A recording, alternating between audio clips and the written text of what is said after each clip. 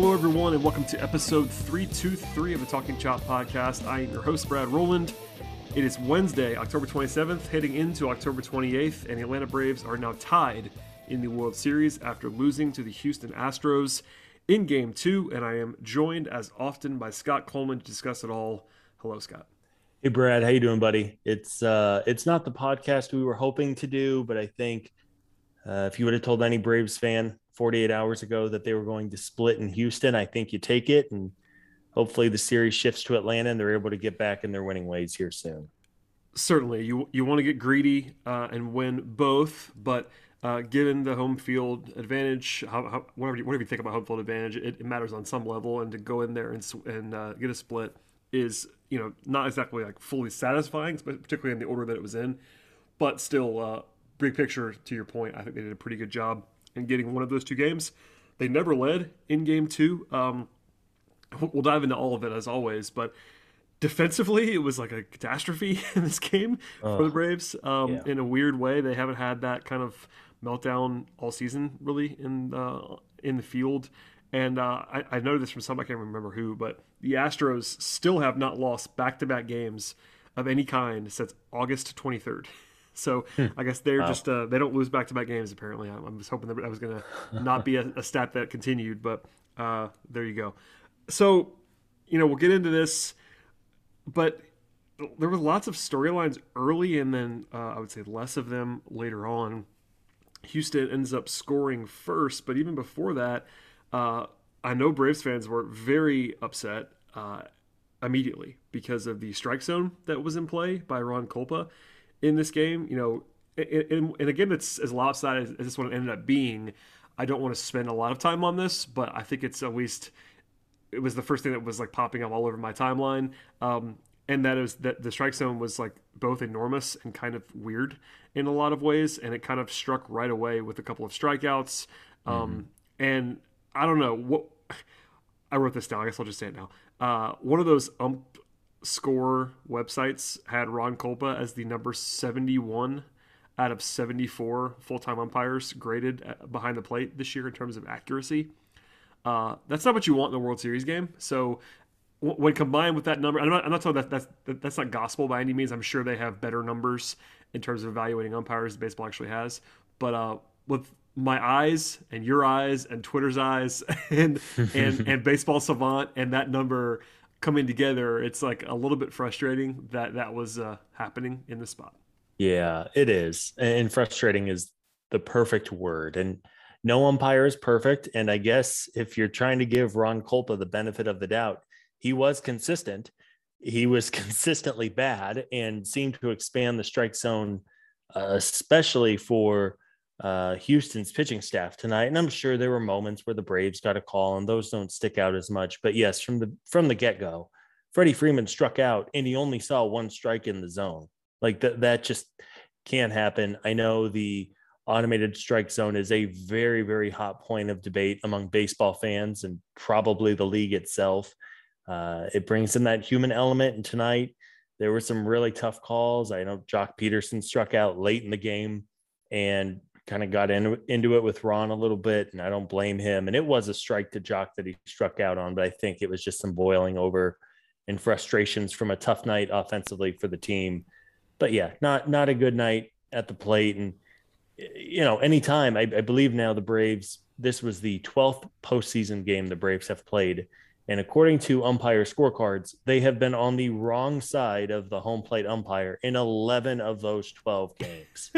That is crazy. And again, as you said, that it's not a perfect measurement by any means, but to be on the wrong side of a strike zone 11 out of 12 games is crazy and frustrating, and just kind of makes you ask what on earth is going on here. Yeah, and again, I don't want to belabor this too much, but it was my first note because it was right out of the gate. Like there was no like delay. It was like the fifth pitch of the game, and people were already mad at the umpire, and it wasn't even wrong necessarily. So, they did have two base runners in the first inning.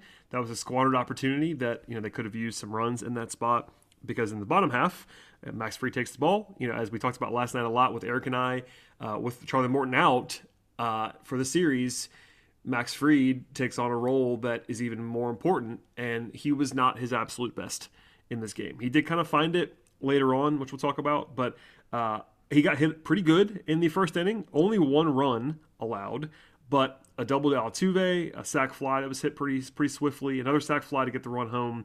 Bregman kind of smoked one in that spot, and it felt like it was kind of an escape to be only down one at that point in time. But we'll get into the second in a second. But I guess before we dive in, like, what did you think of Max Fried? Because it was kind of he didn't like the batted ball data was not too ugly for Max, but he wasn't missing bats early on, and the contact was like pretty solid against him, and the results, while not all on him because of the defensive stuff and sort of the BABIP luck. I have a hard time trying to figure out like how good or bad he was in this game. He wasn't good, I can tell you that, but I don't know how bad he was either. Yeah, boy, he did settle in nicely as the game progressed, which is an encouraging sign, and he helped save the bullpen. And as you noted, his final line looks better because of that, but he was not sharp. He gave up the leadoff double, and then he did get out of the inning unscathed besides the Altuve run. But both of those balls were hit very well. Adam Duvall made a nice play in the gap to catch one. And it was really just kind of reminiscent of the Dodgers series. He wasn't terrible, but he just wasn't the same Max Fried that we saw in the second half of the year. And especially without Charlie Morton, the Braves need Max Fried to be good. He was not great tonight. And I think there's maybe something to build off of, that he kind of found his groove a little bit, because he looked a little deer in the headlights during that disastrous second inning. But on a night where the Braves could have taken a 2-0 lead in the World Series heading back home to Atlanta, Fried was not sharp, and we'll dig into that disastrous second inning here in a minute, which I would argue some of which was probably his doing and some was not. But again, it was just not a great night for Max. Yeah, and I agree with that characterization of the second inning too. We'll get there now. The top of the second was actually one of the better moments of the night for the Braves. Travis d'Arnaud hits a home run to left field with 2 outs to tie the game, and I kind of rolled my eyes in approving fashion, because Eric and I spent, I don't know, maybe 2 minutes, not a lot of time last night, but we did reference the fact that d'Arnaud has kind of been their worst hitter for a while now, and of course he hits the home run to tie the game Naturally in his first at bat. Which listen, bring it on. Go ahead, Travis. That's fine with me. But that was a brief moment of optimism, and then the second inning, which we both just teased, let's just talk about it now. A couple of singles at the outset with Tucker and Gurriel, and the Gurriel one was the one that people were mad at because it was a shift beater. They were shifting on him, and we'll come back to that at the end, I think.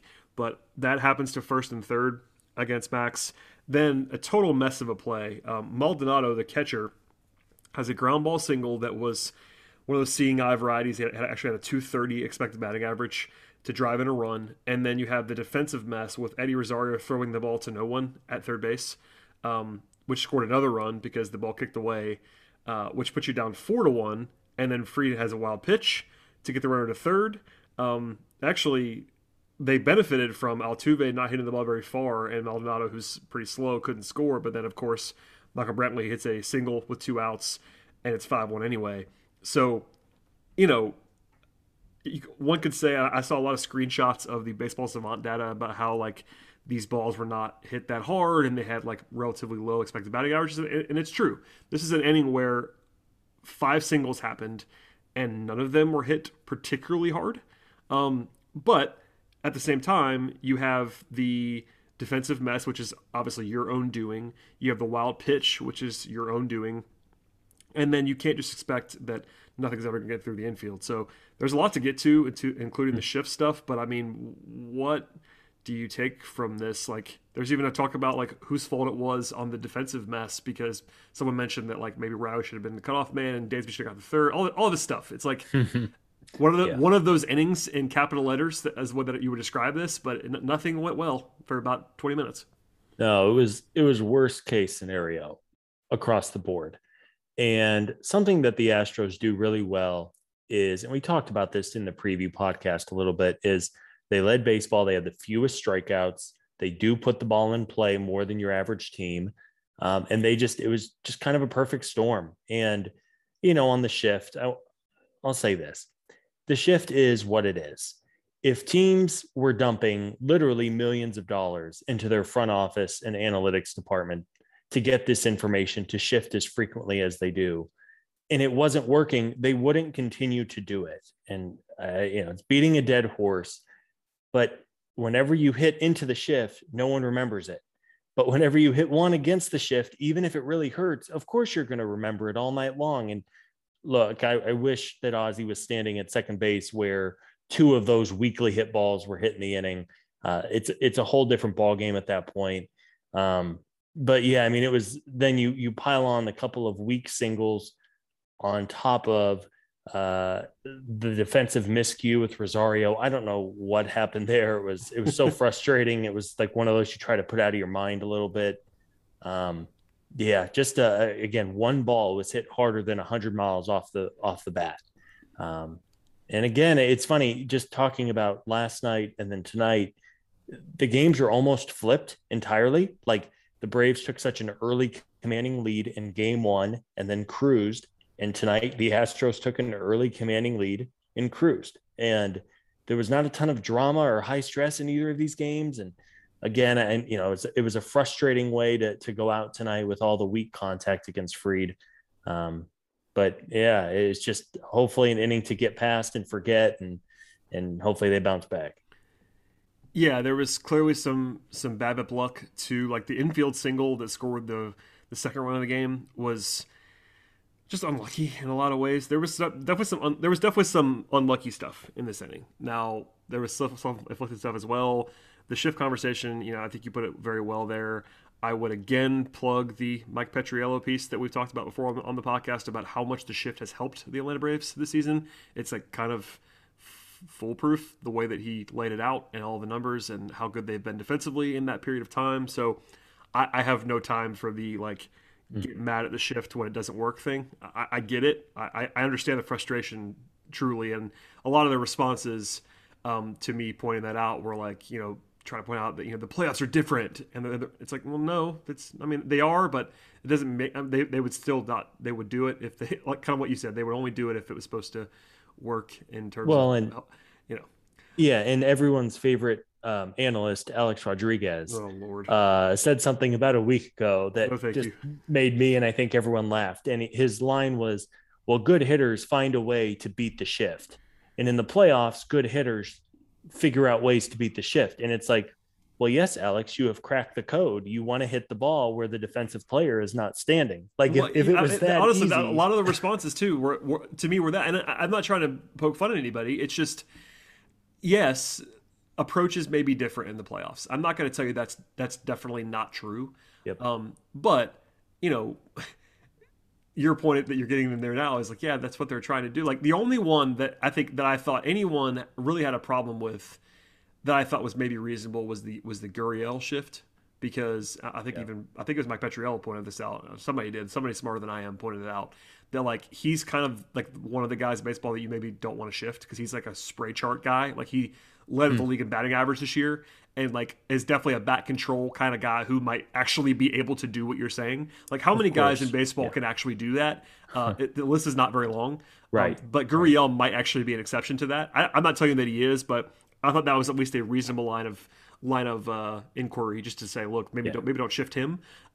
But overall, like I think it's very easy to see if you read Mike's piece or look at any of the numbers, like how much the shift has helped the Braves. So they did not lose this game because of the shift.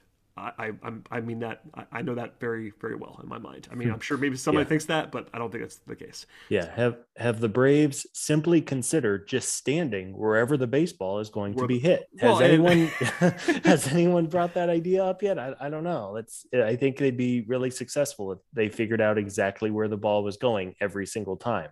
I think I said it in Slack, and I think Chris Willis, our fearless leader, tweeted out my quote. It was something like, we should only shift when it works, basically. Something like that was like I was making fun of. Exactly right. And I know we're harping on this, but like, come on. That obviously it's mad. Listen, okay, to play devil's advocate on my own self, playoff baseball will make you crazy, and I do understand the frustration when you do know like where a second baseman has stood for most of your life and that guy's not there and the hit goes there. So there is a raw like mental thing that can rattle you in that moment if you're a fan. And I totally get that. I'm trying to take a step back and just point out, like, look, it's helped the Braves this year pretty objectively. And, they got unlucky in that inning. Max wasn't great. And I pointed this out, I think, during the inning. There's the whole make contact thing, and you pointed out the Astros don't really strike out.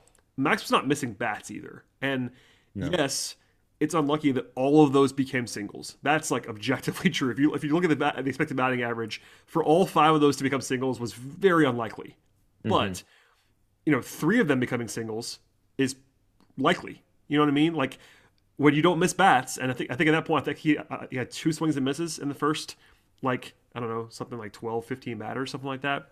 He just wasn't missing bats early on, and that kind of opens the door for BABIP luck going against you. So, at any rate, being down 5-1 at that point was probably one of the more unlikely scenarios.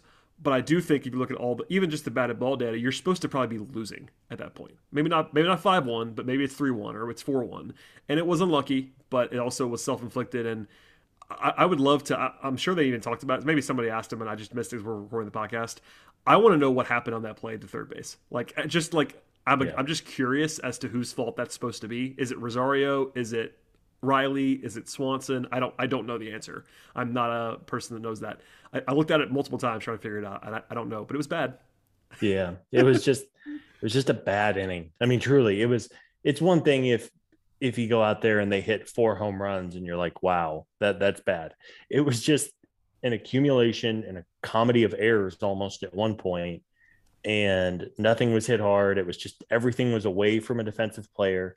And if Max was able to get a strikeout or two, it's probably a different inning. If one or two of those ground balls is at somebody instead of in a hole, it's a different inning. But that's baseball, man. Like it's going to happen. Hopefully, at some point, it balances out, and the Braves have an inning where they just hit a bunch of weak grounders and nobody catches them. But tonight it was the difference, and you just kind of, I don't know, tip your hat and move on, I guess. Yeah, and that's what we'll do now. So we talked about the second inning. We'll bury that far, far, far under the ground. Before we get to the rest of the game and look ahead to Game 3 and beyond, a word from our sponsors on the show today. All right, Scott, let us breeze through the rest of this thing because, as we kind of alluded to, they never really got close after that. The third and fourth innings were as fast as playoff innings ever go. It was 1-2-3, 1-2-3, 1-2-3, 1-2-3. Two straight innings. The Braves only saw 19 total pitches against Urquidy, which was not ideal, but I would say if you look at the way that he was throwing strikes. So maybe there's like the trade-off of you don't want to just like let strikes go by. So I'm not like picking on them. It just didn't work. And then the fifth inning, the next run scored was actually on a Travis d'Arnaud singles, gets a wild pitch advance, and then Freddie drives him in. It's 5-2, and it's not over by any means because Max Fried got 10 guys in a row set down, and you're down by 3. Like you're not supposed to win at that point in time. You're definitely an underdog, but it wasn't like all hope was lost in the fifth inning. They just had to actually like make a big set of plays, and it just kind of never came. Yeah, it was encouraging tonight to see Travis get a couple of hits and the home run. And as you said, it was weird. Throughout the entire night, the deficit felt bigger than it was. Like for this entire Agreed. game, it was 3-4. I guess at one point, I mean, it got to 5 runs at one point, but it felt like the Braves were down by a dozen. And every inning, I found myself saying, okay, get a hit and another hit and then see what happens. They just never could put together a couple of hits to string together and cut this lead down. But it was encouraging to get to 5-2. And on a night right after the bullpen had to cover 7 innings following Charlie Morton's unfortunate departure, it was good for Max to be able to cover those middle innings, and they were clean innings. He didn't throw a ton of pitches either tonight, which is good. Hopefully that helps him out whenever he starts next, presumably game 5 or game 6, depending on how they want to do it. But yeah, I mean, for Freddie to drive in d'Arnaud with 2 outs and make it 5-2, it was still very much a game. It was keeping the hope alive. It just, unfortunately, the offensive support never came. It did not. And part of the reason why it might have felt like they were down more than they were was even like the way they handled the pitching staff. And it didn't bite them in this game. I'm not even saying that it did, but they tried to stay with Fried in the 6th. and I get it because he had looked great for about almost 3 innings at that point in time. You're trying to save the bullpen, and I get that. But he comes out in the sixth, gives up a walk to Alvarez. I thought he was going to come out then because I had probably was in mentally like one base runner mode for Max for a while, and he hadn't had a base runner in a long time. But he left him in for one more, a single by Correa, and he comes out, and they bring in Dylan Lee. And I'm not trying to pick on Dylan Lee, but I didn't expect Dylan Lee to be pitching in a game when the Braves were down by 3 runs in the sixth inning. Like that feels like kind of a punt move in a World Series game with a day off the next day. I was a little bit confused by that. I will say, Dylan Lee was good. He gave up a run, but it was not his fault in any way, shape, or form. So he gets a force out when he comes in. Then they have a double play ball, at least a potential double play ball. Swanson flips to Albies, who seems to catch it and then loses it on the transfer, and they called it safe on the field. It was upheld on replay. I think it should have been an out. I will say in real time it looked like more of an out than it was on the slow motion replay, which is kind of where replay always fools you. Regardless, though, that was an instance where the defense let him down in a big way. Ozzy's always great defensively, and he just wasn't in that spot. And eventually, a run scores on that play, and Lee objectively did his job. He got 2 ground balls in a row, got a strikeout, and you got to take that, but at the same time, your deficit grows from 3 to 4. Yeah, Dylan Lee has quietly been an impressive bullpen arm these last couple games. He was more than efficient tonight. I mean, he should have had a clean inning to get out of it. Ozzy not only misplayed the trying to throw to first, but he also made kind of an errant throw to Dansby at second. I don't think they would have had a double play. But the throw was kind of up and away from Dansby and prevented any chance of turning a double play on the batter before. But Lee did his job. I mean, he was throwing strikes. He had an impressive outing. I think it was game 5 against the Dodgers. He, I believe, covered 2 innings, gave up a home run to Chris Taylor, but that was the night Chris Taylor had like 15 hits or whatever it was. So I don't think you can fault Dylan too much for that. And obviously you have a couple of really good lefties in this bullpen, but if you are looking for positives to take away from this game, I think Lee has earned himself a chance to maybe not come in the biggest moment of the game, but he was surprisingly very effective and good. And again, we just talked about how it was a closer game than it felt, even with the Astros getting the lead to 6-2. It was still very much a game at that point. Yeah, it was. They just never made anything happen from there. They bring in Chavez. It was weird. Chavez got 1 out, and they took him out, and I was kind of confused by that. Yeah, a situation where you're down 4, you don't usually bring in a guy that you kind of trust to get 1 out in the 6th, but that's what happened.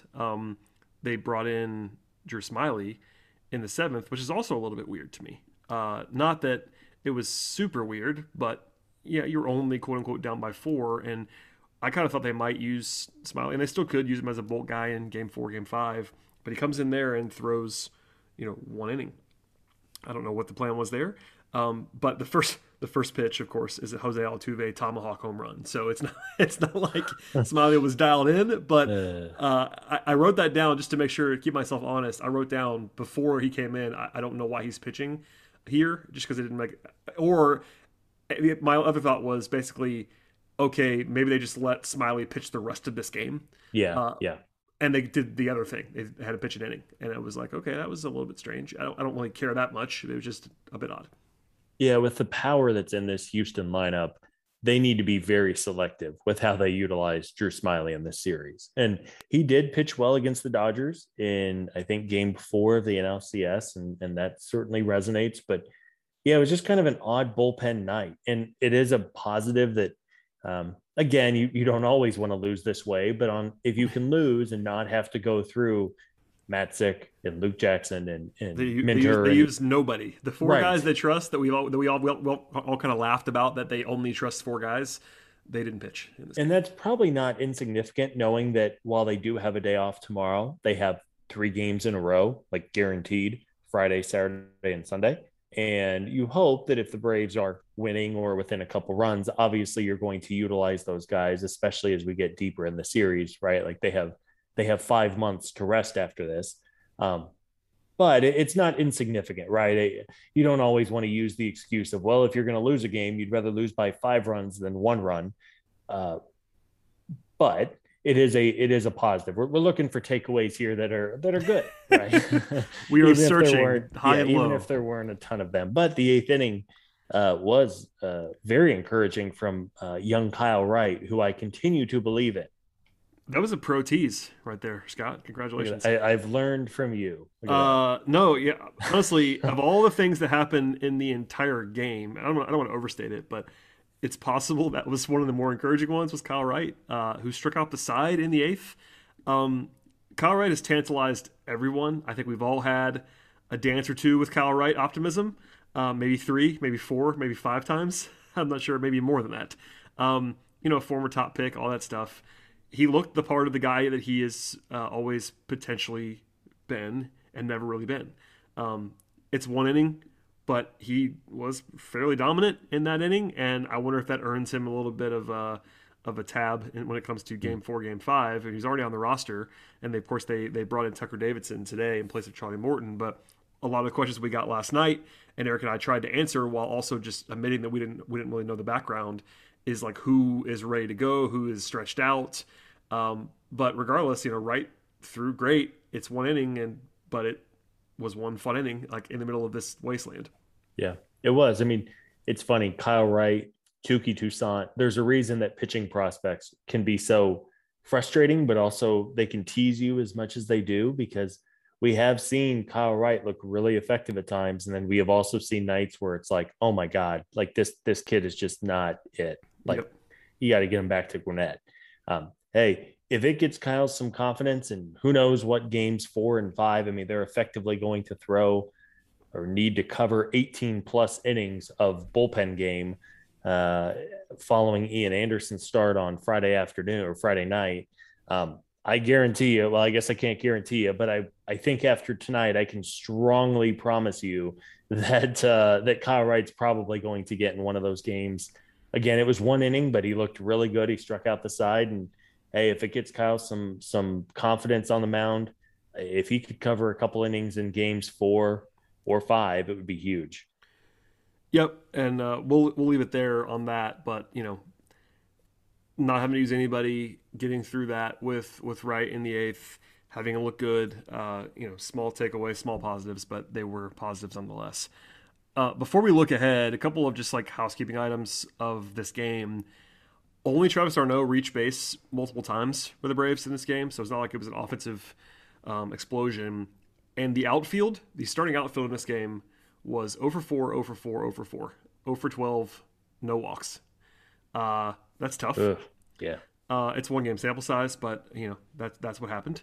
As we talked about, they didn't use any of the four relievers that they trust, and that's kind of like it for the game. We can talk about Max Fried and like frustrations, but at the same time, you're still hoping Max Fried is making a start in Game 6 and is your guy. I mean, he is for as not inspiring as he has been in the last two starts, he is still your best available pitcher with Charlie Morton out for the season. So you have to Yeah.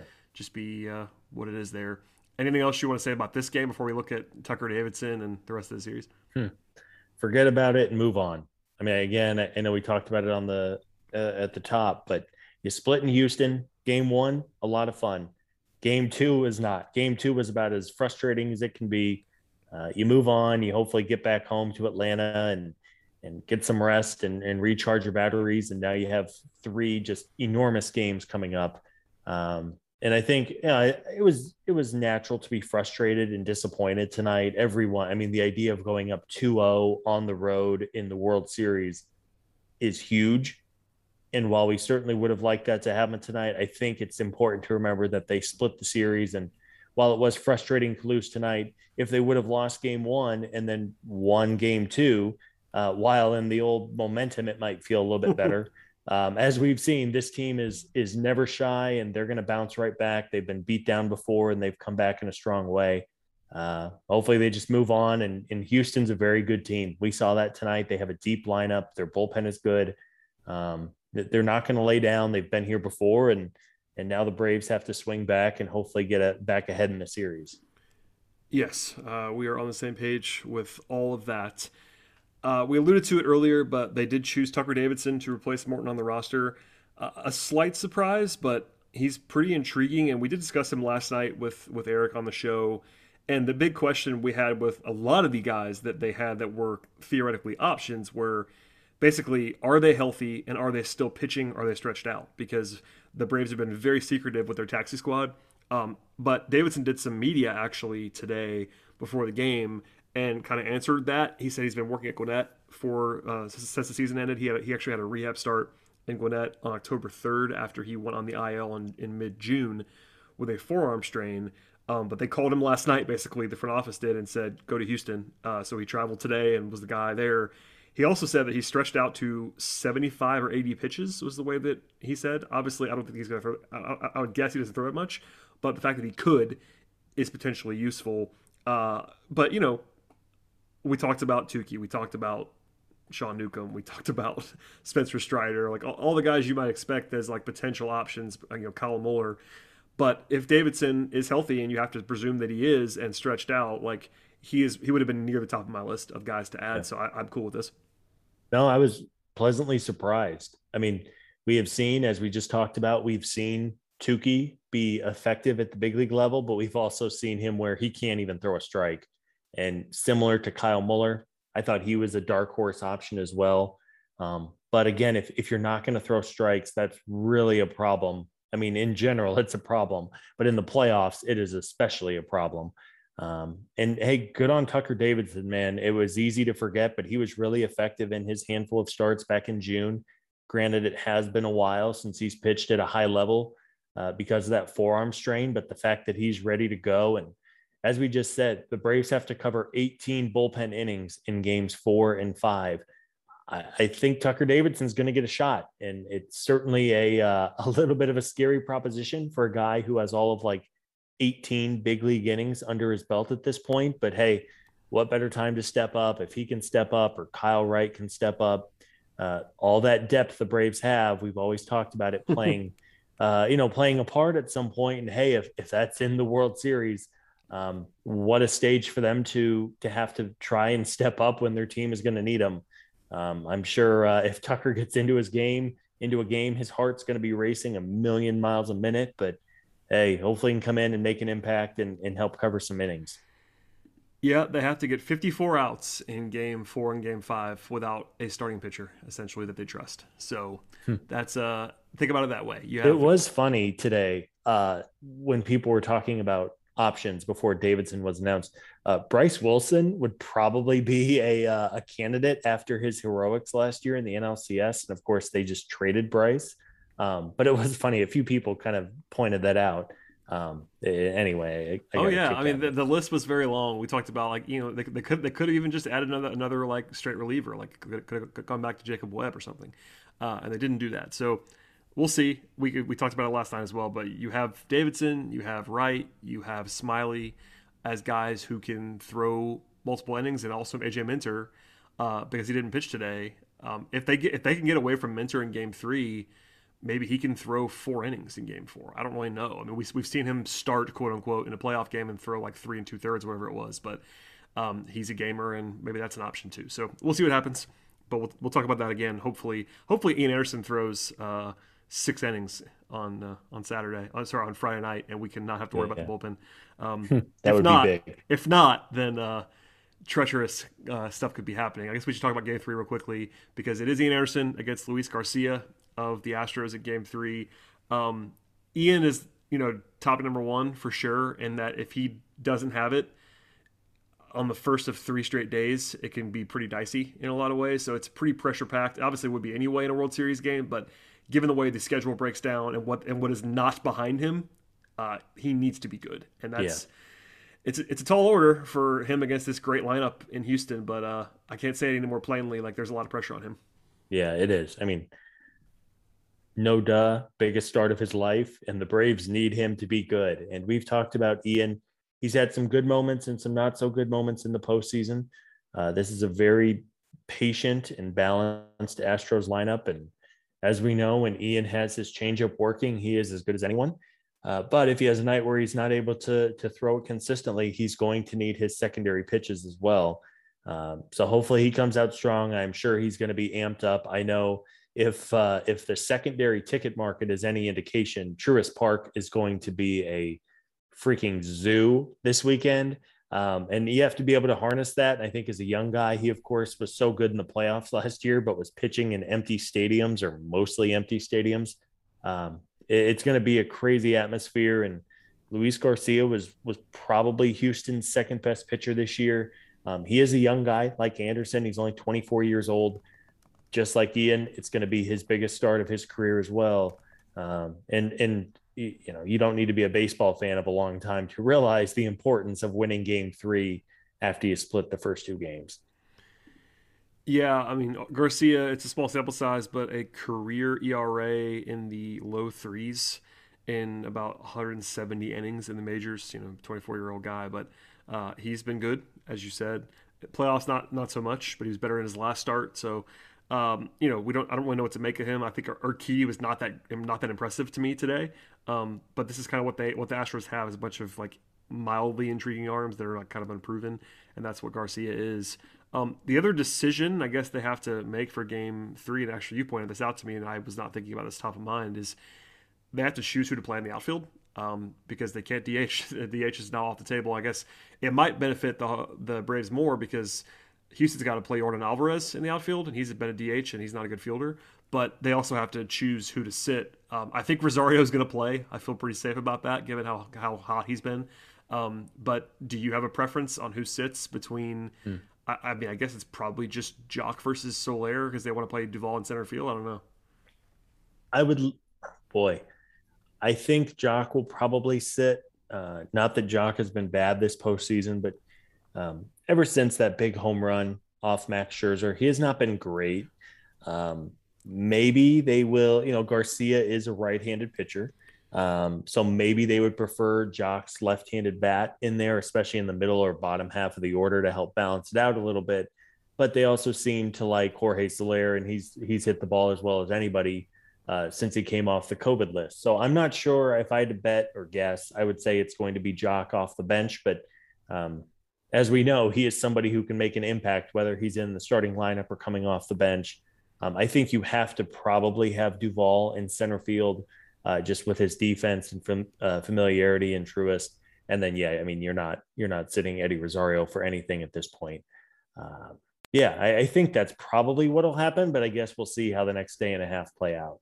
Yeah, Garcia, all this stuff is small sample size because he's not just pitched that many innings, but he does have a pretty decent sized platoon split. He's much better against righties, which is what you'd expect. But lefties have kind of gotten him a little bit this year. They have a 348 WOBA against Garcia, a 474 slugging by left-handers against Garcia this year. So maybe that might play into it. Maybe perhaps, they will go with Jock. Yeah, perhaps they go. I'm just looking at this in real time because I did not know this ahead of time. So we're all learning here on the podcast. But I don't know because, like you said, I think DOB even had it earlier. I forgot I lost that tweet, but I think Jock's numbers have been pretty hideous since that home run you referenced in the Dodgers series. And honestly, his best work in the playoffs so far has come as a pinch hitter. I don't really care about that necessarily, but since he started playing every day, it's not been very good. And Soler missed all that time, but has looked fine since he came back. Jock is the better defender, probably by a little. Like they're not, neither of them are great, but they don't seem to like Soler in the outfield all that much. So maybe that's a tiebreaker as well. I don't know what they're going to do, but keep that in mind that they have to make that choice for the first time in 2 games. And I think that was pretty clear what they were going to do in the last round because Soler wasn't around. But now that he is back, it's the first decision that he has to make because otherwise it's just been autopilot on the lineup card, basically. I'm looking at this again. Our favorite friends at 538 are back to 50-50, which is hilarious after 2 games. They're 50-50 before the series started, and they're back for the series. Fangraphs gives the Braves a 45.9% chance to win this series, so Houston's now favored there. I'm looking at the betting market right now and a couple places that had the lineup. Houston is now favored again. The Braves were favored to win the series before today, as they should have been after they won Game 1, but now it's swung back, and it's Houston as a slight favorite. Scott, would you change anything about your prediction now that we've seen this series go through 2 games? No, I don't think so. I mean, obviously, the big change is the Braves won't have Charlie Morton in game 5, but they did win his first start, which I think changes it dramatically. I know I didn't do the podcast last night, but if they would have lost last night and lost Charlie Morton, I think just the math doesn't work out very well at that point. I said Braves in 6 to start. I guess I might hedge that and move it to Braves in 7 at this point if you're just talking about, I don't know, likelihood or probabilities. But I think these are two evenly matched teams. Again, game 1 and game 2 were very similar games, just opposite for each team. And I think Truist is definitely an advantage for the Braves. We've seen how well they have played at home. They're 5-0 at home this postseason. And now you have a chance to hopefully flip the series. And if you can win 2 out of 3, great. I mean, obviously, if you can win 3 in a row, that would be pretty good. But at the very least, if you can win 2 out of 3 and protect home field, you're in good shape. And then you have to go and win 1 out of 2 in Houston. I think this is a series that truly, if these teams played 100 times, I think it would be pretty close to 50-50. And as we've seen, it can just take 1 inning, 1 at bat, 1 pitch, and it could end up being the difference in the game and in the series. And we just have to hope those go the Braves' way. I do think that there'll be a close game at some point in the series. Maybe not. A little stress, a little drama. There's no rule. There's no rule that there has to be a close game, but I think there probably will be at least one. It is kind of weird because for the most part, other than game 5 in Los Angeles, every playoff game has been high stress with the exception of these 2 World Series games. I mean, there's always stress in the World Series, but Braves had a commanding lead. Top of my head, I don't think the tying run has come to the plate for either team beyond like the 4th inning in either game. Yeah. As you said, I'm sure that's going to change at some point, but as far as World Series games go, these have not been like you're just emotionally exhausted after 4.5 hours. I mean, I'm physically exhausted, mentally exhausted, but I'm joking. I think you're right though. Like, yeah, I think Eric and I talked about it. I think it was on the podcast last night about how, of course it's stressful. It's a World Series game. You're still living and dying at every pitch, but it hasn't quite been the same level as like some of those Dodgers games at the end, because it was actually close and you're in a tie game late or in a 1-run game late. And yeah, I'm not just saying I'm looking forward to that. Maybe I am. I don't know. We'll see how that goes. Be careful. Yeah, be careful what we wish for. Wouldn't it be nice for the Atlanta Braves to win a World Series and it be fairly low stress? Wouldn't that be? That would be okay. After the nightly agony of that NLCS against the Dodgers, like every game took 5 years off our lives. Yeah, I would not be upset by that. Yeah, I think everybody knows this, but the schedule is day off on Thursday for travel, and then Friday, Saturday, Sunday, back to back to back, all evening games, same time, same channel. Everything is still the same for all of these games in the World Series. So we'll have all kinds of podcast content.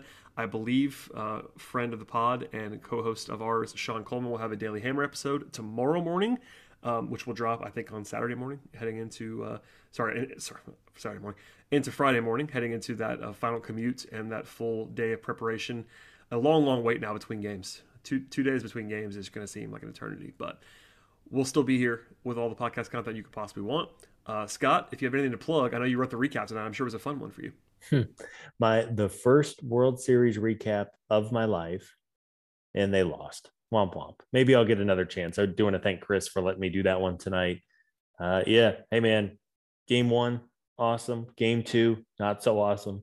We will continue to be here, and here's hoping at Truist. There's been some just magical moments in the playoffs so far with Freddie's almost basically walk off against Josh Hader. And of course, we talked about Chuck Peterson and Eddie Rosario and some of their heroics against the Dodgers in the NLCS. Here's hoping the next 3 games are wild and crazy. I know everyone who's been able to get tickets is going to bring it.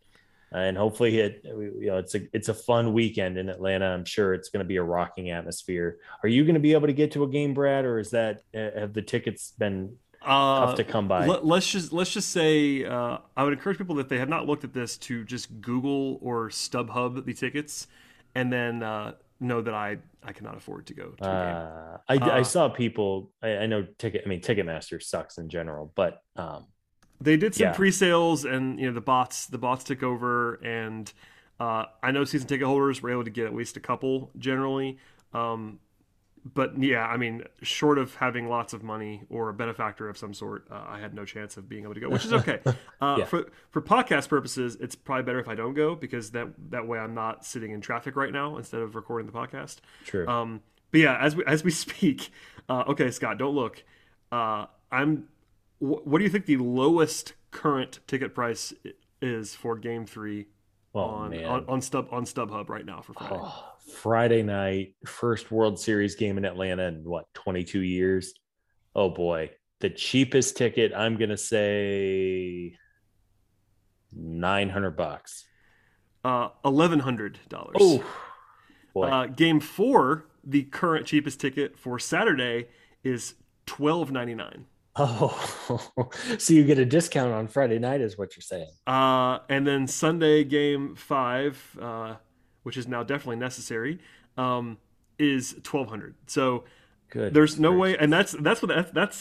that's pre fees, and you know these, Right. these these things cost the fees are probably another 100 plus. You have to So pay, yeah, you pay $200 to print off your own ticket. I've I'm always literally wondered looking about that now. one. I'm going to go all the way to the check. This is riveting audio. I'm going to go all the way to the checkout and see what the actual cost is of one of Be these things. careful you don't hit Apple Pay by mistake and all of a Uh, sudden you're good. going to game four. Listen, that'd be fun. Okay, so as I said, the Saturday game is $12.99, the cheapest ticket.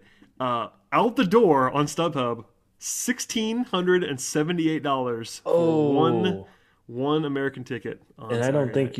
you're probably not sitting in the whatever you call it, the No, truest club behind home that is plate. that's one ticket by itself in the middle of a row in the corner top deck. Oh, good God. So I'm not going unless someone listen. If a podcast listener wants to be like, "Hey, donate some tickets to me and Eric," I think we'll go.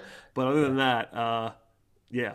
So Or if a be listener out here. there has a private jet, I would happily hop on your private jet to go to Atlanta for a game Yeah, exactly. if you want to let that happen. It's only like a 5 hour flight for No, me. It's not that bad. I think now that I spoiled it, podcast listeners might know that it's better for the podcast if I don't go, and they won't give me tickets anymore if they were going to give me tickets. But no, Yeah. I'm mostly You're, kidding. We'll be yeah. here. I'm planning to be here with Scott, Eric, and or both of them for all of these games. We'll figure out the schedule behind the wall, but we'll be here for podcast content. If I do happen to stumble into a ticket, I will just record an hour later, which will be fine. Thank you, Scott, for joining me. I'm delirious at this point, but I appreciate you hopping on. And as for everybody else, please subscribe to the podcast. We honestly had a massive month, and I will certainly at some point do a full blown thank you for that. We are shattering every record on the podcast this month, and that's not a huge surprise given the World Series looming factor here. But it's been anything more. I would say it's been more than I could possibly imagine the podcast support happening. So thank you to everyone for listening and clicking around and downloading and looking at old episodes and all of the cheating ways that we've asked you to do. Please continue to do that. I'm not above it, but thank you for all the support. Sincerely, I know Yeah. Scott Eric feels the Yeah, same way. no. Thank you everyone. We really do appreciate the support. It's been a crazy month, and as we said, these are so much fun to do, especially when you're in the World Series. Trust us, we like doing these podcasts, even on nights when they don't win. These are a whole lot better than the middle of 2016 season where they're 40 games below 500. I can promise you that. I think there's probably been like one or two podcasts that I've ever not wanted to do. It was like the when they gave up 100 runs in the first inning that night in the Oh to yeah, end the I did season. that one with you. Yeah, that was not a lot of fun. miserable. We did not have fun on that one, and then I think last year when they blew the 3-1 lead, that was not a lot. Game 7 was not a lot of fun. But other than that, I think we usually have fun on the podcast. So thank you, Scott. Again, one more time, please subscribe to the show, and you'll probably be checking out Sean Coleman's Daily Hammer on Friday morning, and then we'll be back with some combination of us after Game 3. So we'll see you then.